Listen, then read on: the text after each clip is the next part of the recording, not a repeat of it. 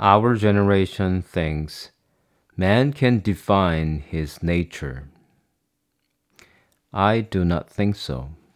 However, in the sense that man shapes the state of his spirit, a man prepares his nature for the life to come. It depends on him how to build virtues or vices.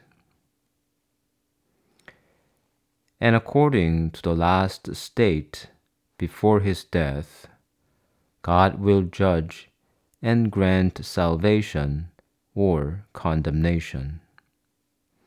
And then, when Christ Jesus comes again at the end of the world, man will receive his body according to his judgment.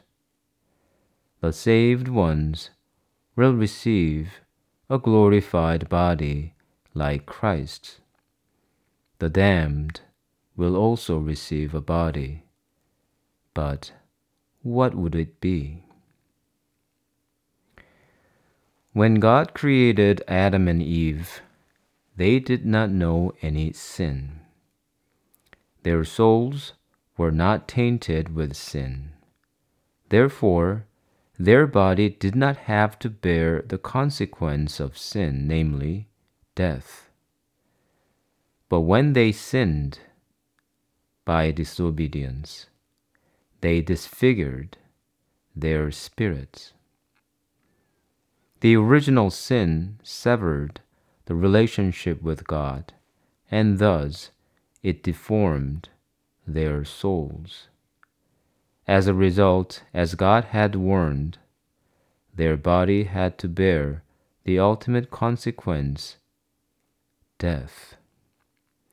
In a sense, Adam and Eve defined their nature into a degenerated one.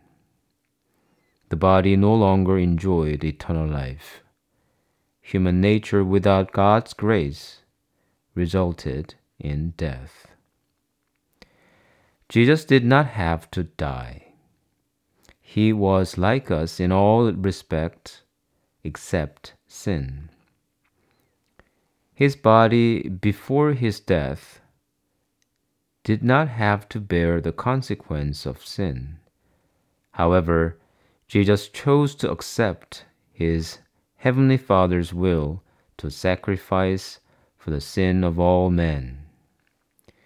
Through his death, Jesus opened the way of salvation by the forgiveness of sin. But he defeated death by his resurrection.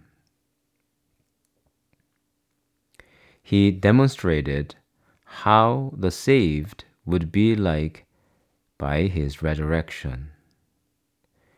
They will be reunited with their body, but this time, thanks to the purified and sanctified spirit and soul, the body does not have to suffer, not alone death. Then we might speculate how the damned will be like at the resurrection of the body. One of the properties of the glorified body is its radiant beauty. Then the damned body will suffer the exact opposite. If we disfigure our spirit and soul with sins and vices, we will receive an indescribably horrific body. Many contemporaries attempt to define human nature in sinful ways against Christ's teachings, against God's will. Saints who had visions of hell say they would rather die than see it again. The reason Jesus shows his wounds to his disciples who still doubt. But why does he still bear those scars in his glorified body? They are not only the remedy to his disciples' disbelief, but they are also the hiding places for the faithful who desire his mercy. His wounds are for his glory and mercy. We will recognize Jesus in heaven by those wounds. In this life, we will build either virtues or vices.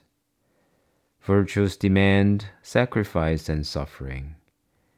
We may also bear marks of sacrifice and suffering at our resurrection like Jesus.